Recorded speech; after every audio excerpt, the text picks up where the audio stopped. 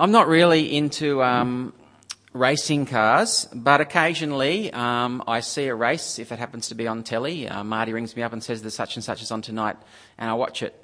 And I just recently came across this race from 1979, the Daytona 500. It's kind of the biggest stock car race in the USA, the Daytona 500. Now, the 1979 race was a big one. It was kind of the one where the Daytona 500 went from obscurity to being kind of the race that everyone wanted to watch. And the reason was this. In the final lap, the guys who are coming first and second are just neck and neck as to who's going to get over the finish line first. Donnie Allison, Dale Yarbrough are the two guys, and they're competing for first place. They come around the first corner of the final lap and they make contact and swerve a little bit, and rather than keep going, they just get into this match of barging each other and trying to ram each other off the track. And they get more and more ferocious, and it ends that one of the guys just rams the other guy into the wall. They both go into a spin. They end up on the middle of the track in the grass, and the guy who's half a lap behind coming third just cruises on through to come first. And they're so upset with each other that, 30 seconds later, they're down on the grass having a fist fight, angry with each other that they both lost. So intent on being first, so preoccupied with wanting to win, they actually end up last. And that's not too dissimilar to the parable that we're looking at today, because did you notice the punchline in verse 16? The last will be first, and the first will be last. We're going to see that in this parable, Jesus warns us that we, who are in his kingdom, can be so preoccupied with our own greatness, so intent on getting our own rights, so intent on being first, that we can actually disqualify ourselves from the kingdom of God and actually make ourselves last. So this is a very important parable for us. Let's look at it together. Matthew 20, and we begin at verse 1. For the kingdom of heaven is like a landowner who went out early in the morning to hire men to work in his vineyard. He agreed to pay them a denarius for the day and sent them into his vineyard. In Griffith, where I grew up, there was always lots of seasonal work. So school holidays or when you're on uni break, you could pretty much rock up and get a job. No interview, you just kind of turned up on the morning. And whether it was grape picking or fruit picking like peach picking, whether it was lettuce chipping, the weeds out of the Yates lettuce paddock, onion peeling, which was probably the worst, you just kind of turn up and you get a job for the day. And that's what's happening here in this parable that Jesus is telling. People are turning up at the marketplace looking for work for the day, and we got paid by what we did, like so much, $1.30 for a bucket of grapes, or so much for a barrel of onions. And I lasted one day at onion peeling and I didn't even fill one barrel. But here they're not paid by the bucket or by the barrel. They're paid by the day. Did you notice the agreement? 1 denarius for 1 day's work.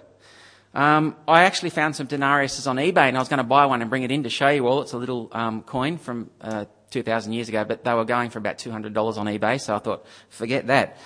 But basically, a denarius was a silver coin. It was worth a day's wages. So that would be the equivalent today. Greg Bennett tells me you pick up a labourer for a day for about $150.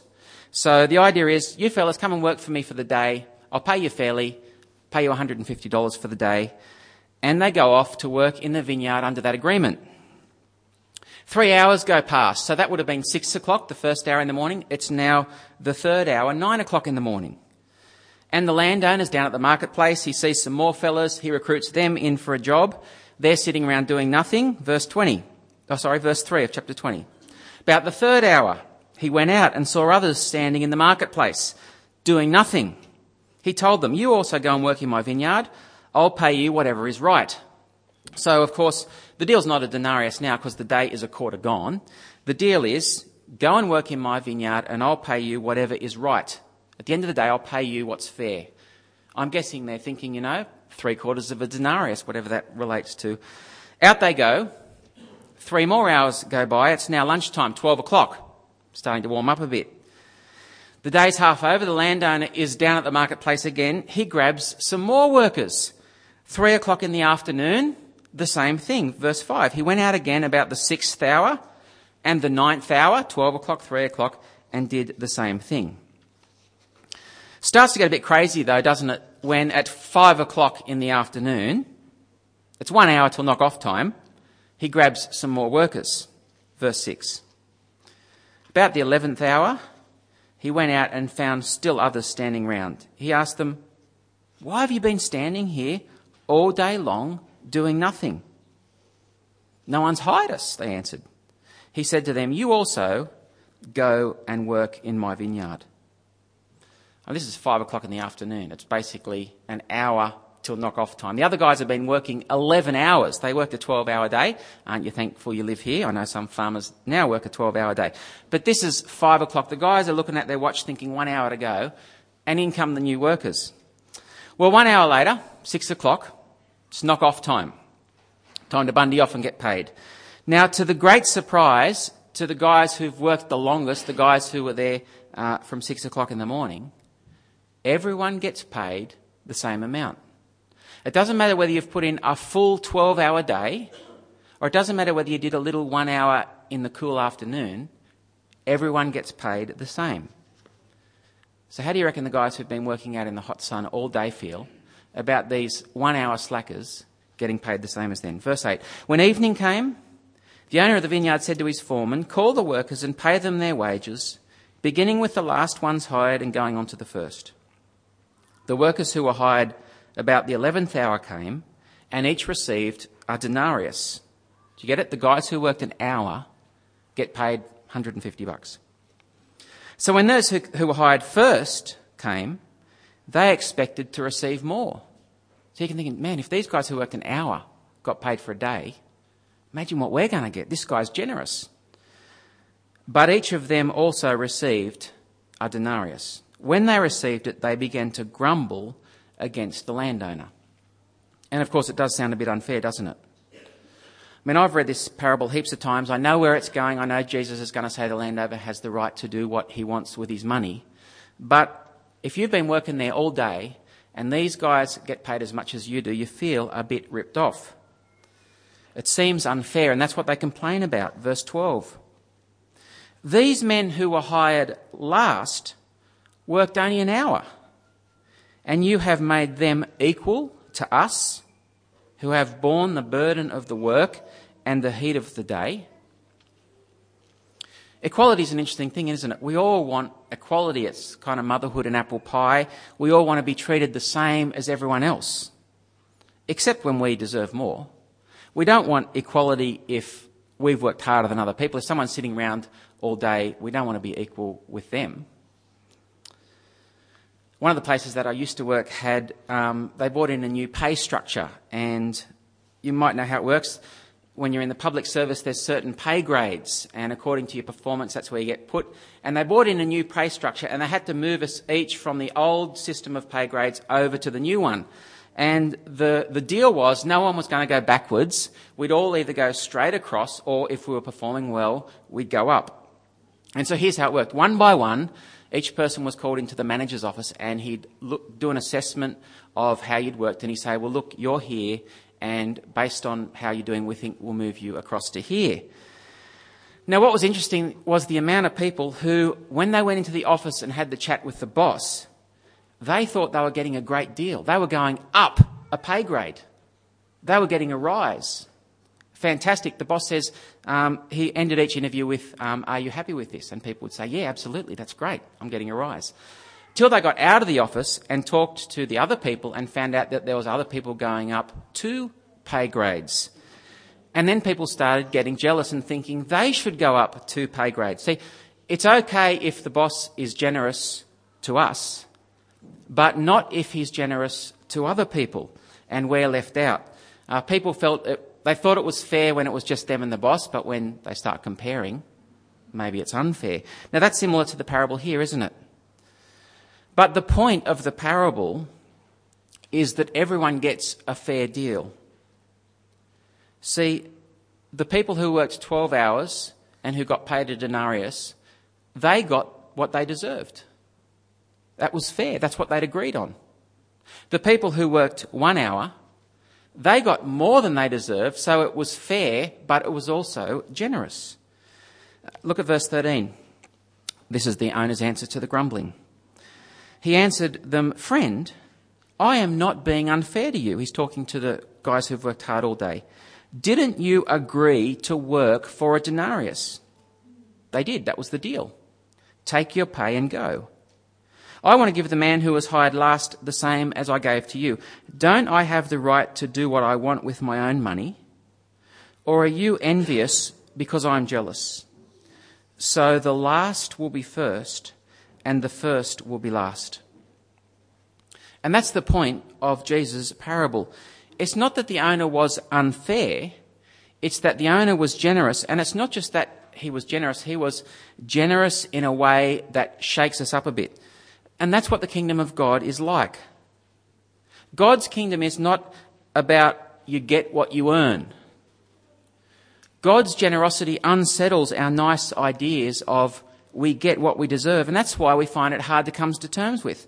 That's why even after we start out becoming a Christian and following Jesus and saying, yes, we're saved not because of what we do, but because of what Jesus has done, so easily we fit into this comparing ourselves with others and thinking that we deserve something.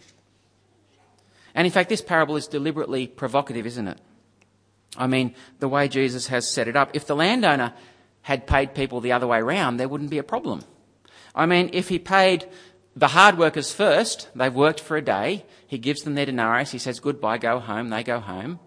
And then he says to the last guys who've worked an hour, look, don't tell the other guys, but I'm going to be generous with you. Here's a denarius. Everyone's happy. But that's not what happened. He paid the 1 hour workers first, right in front of the 12-hour workers, and then these guys are thinking, man, what are we going to get? But of course, they don't get what they thought they deserved, although they actually got exactly what they deserved. The parable is deliberately trying to stir us up. It's trying to show us how outrageous God's generosity is. I mean, if it was just about God's generosity, Jesus could have told a story about there was a man, he was a rich landowner. He had 4 denarius, and he just went out and found 4 beggars who didn't deserve it, and he gave them each a denarius. And we'd think, gee, what a generous fellow. But that's not what the parable's about, is it? It's trying to show us that God's generosity, it actually upsets our sense of fairness. That's the beauty of this parable. It challenges us when we think about what we deserve. That's why the punchline is verse 16. The last will be first, and the first will be last. God is so generous that when someone receives his generosity, they become the first. And God is so generous that those who miss out, those who don't receive God's generosity, they actually end up the last. And so the last will be first and the first will be last. Now that point's made even clearer as we look at what comes before the parable and what comes after the parable. So let's have a look at that now. Flip back with me to chapter 19, just before this parable, and we'll pick it up at verse 16.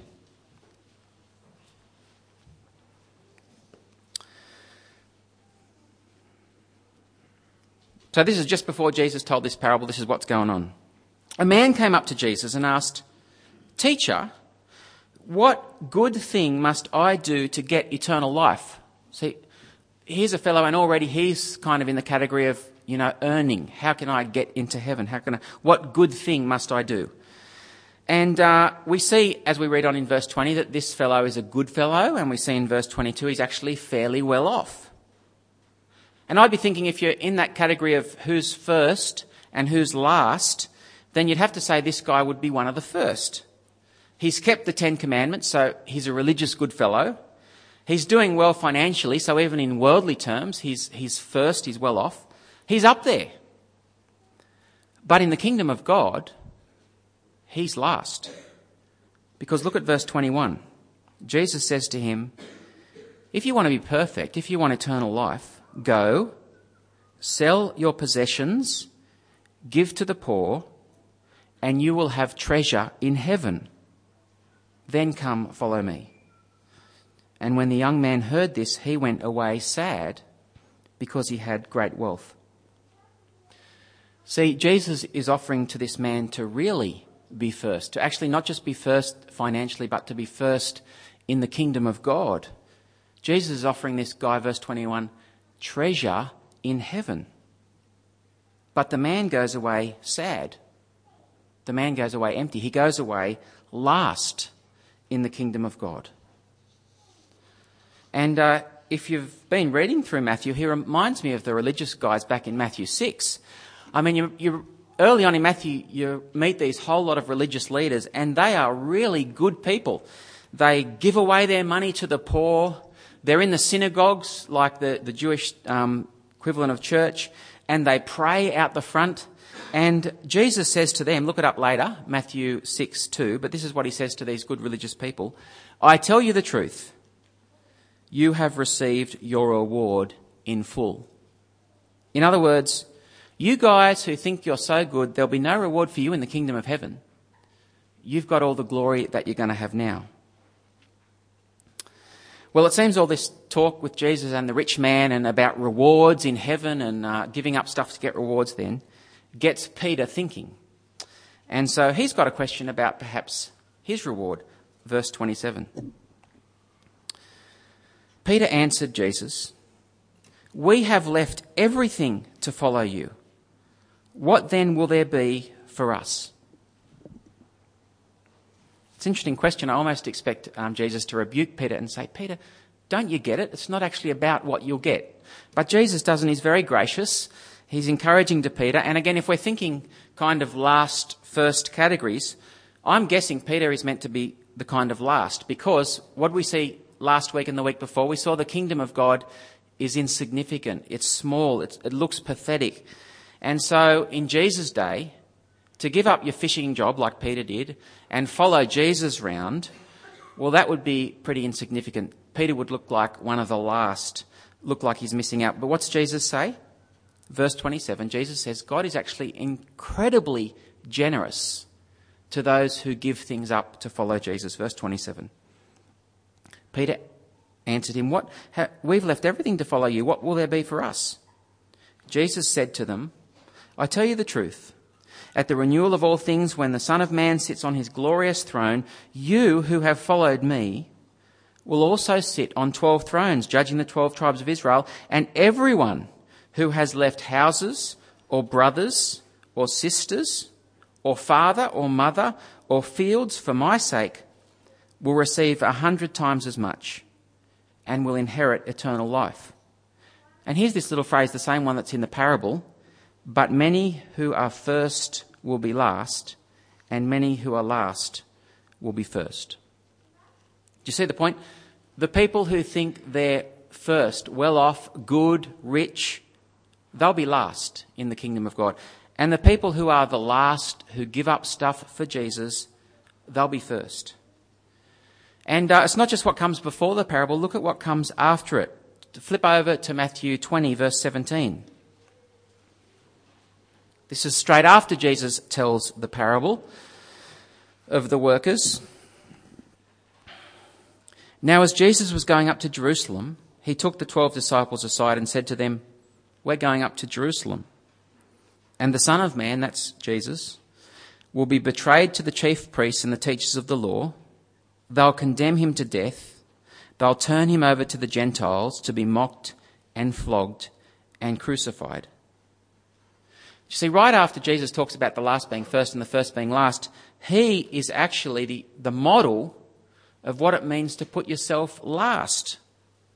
Jesus is mocked, he's flogged, he's spat on, he's killed, he lets himself be crucified on a cross, he takes upon himself our judgment, he makes himself the last. And so in the kingdom of God, he becomes the first. He becomes the king. And then what happens very next after this? We won't look at it now. I'll let you read on. But basically, the disciples get into an argument about who's going to be first. They start getting into an argument about who's going to be sitting at Jesus' right hand in the kingdom of God. But the point is, if you want to be first, you're not going to end up first. The first will be last, and the last will be first. Which I think begs the question, doesn't it? What kind of person are you here this morning?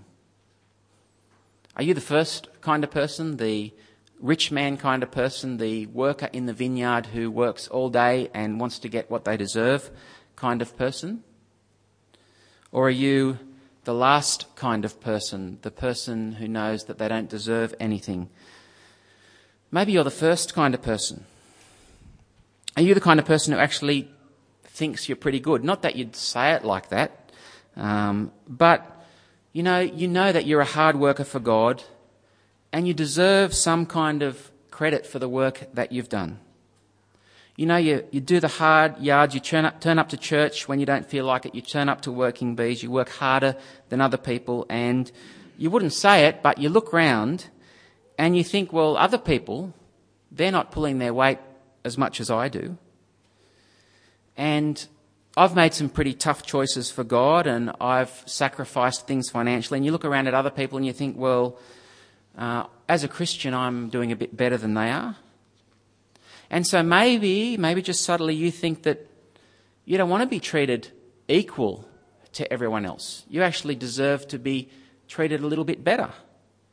You actually deserve a bit more recognition than the person who does less than you. Because after all, you are a harder worker and you are more dedicated to Jesus than lots of other people. Maybe you even think that you deserve better in your marriage, or you deserve better at work, or you deserve better at church. Now, if that's the way you think, if you think you deserve more, this parable should come as a rebuke, because you haven't understood the kingdom of God at all. It's not about what you deserve. It's possible to be like those two fellas in the car race that are just so preoccupied with being first, they don't actually see that they've disqualified themselves. You can be so obsessed with being first in the kingdom of God that you can disqualify yourself from the kingdom of God altogether. Because see, God is not interested in who's the best. God's not interested in who's working the hardest. That's the way people back in Matthew 6 thought, and they ended up with no reward. That's the way the first workers in the parable who worked all day thought they deserved to be paid, and they ended up jealous and complaining. If you approach this parable and you think that you're a hard worker for God, you're like those early risers, you think you're pretty good, you'll be disappointed. Because the kingdom of God is not about getting what you deserve. The kingdom of God is about sinners being forgiven. Gee, none of us deserve anything. If you genuinely are like that, if you genuinely think that you don't deserve anything, if you've grasped hold of how much God has forgiven you, like we saw last week, if you realise that no matter what you do, you actually don't deserve even the lowest place in the kingdom of God. If you're perhaps ignored at school or work because you follow Jesus and you're not invited out with other people and you feel unpopular, maybe you feel a bit like the 5 o'clock worker who in the big picture of things, you don't have a real lot to offer. Well, if you're like that, then you're going to be blown away by the generosity of God. Because if you really are one of the last, if you realise that you don't deserve anything, then in the kingdom of God, see, you'll be first. Because God is very generous to those who put themselves last. A lot to think about in this parable, isn't there? I hope that you go home and read it some more as families and by yourselves. But in the end, I hope you see this. The kingdom of God, it's not about us. It's not about what we do for God. In the kingdom of God, it's about a generous God and how incredibly generous he is to us. The last will be first, and the first will be last. Let's pray. Father God, we know that you are an incredibly generous God. We know it because you've proven it to us. You gave Jesus, your son, to die for us. We don't deserve it. We know that we deserve to be judged by you by the things that we do wrong. And for those of us who are in your kingdom, who are following Jesus, Father, that's how we started off. We know that we deserve nothing and that you are generous. Father, somehow it's just so insidious. After beginning like that, we can just start to think that somehow we deserve something. Somehow we're not getting a fair deal. Somehow you're overlooking us. Father, please forgive us when we forget that we deserve nothing. Please forgive us when we start to compare ourselves to other people. Father, having started out relying on Jesus' generosity, please don't let us start relying on what we've done. Help us to keep relying on your generosity right to the end. We pray that when Jesus returns, or when we're on our deathbed or ever, we wouldn't be thinking about all the great stuff we've done for you and what we deserve.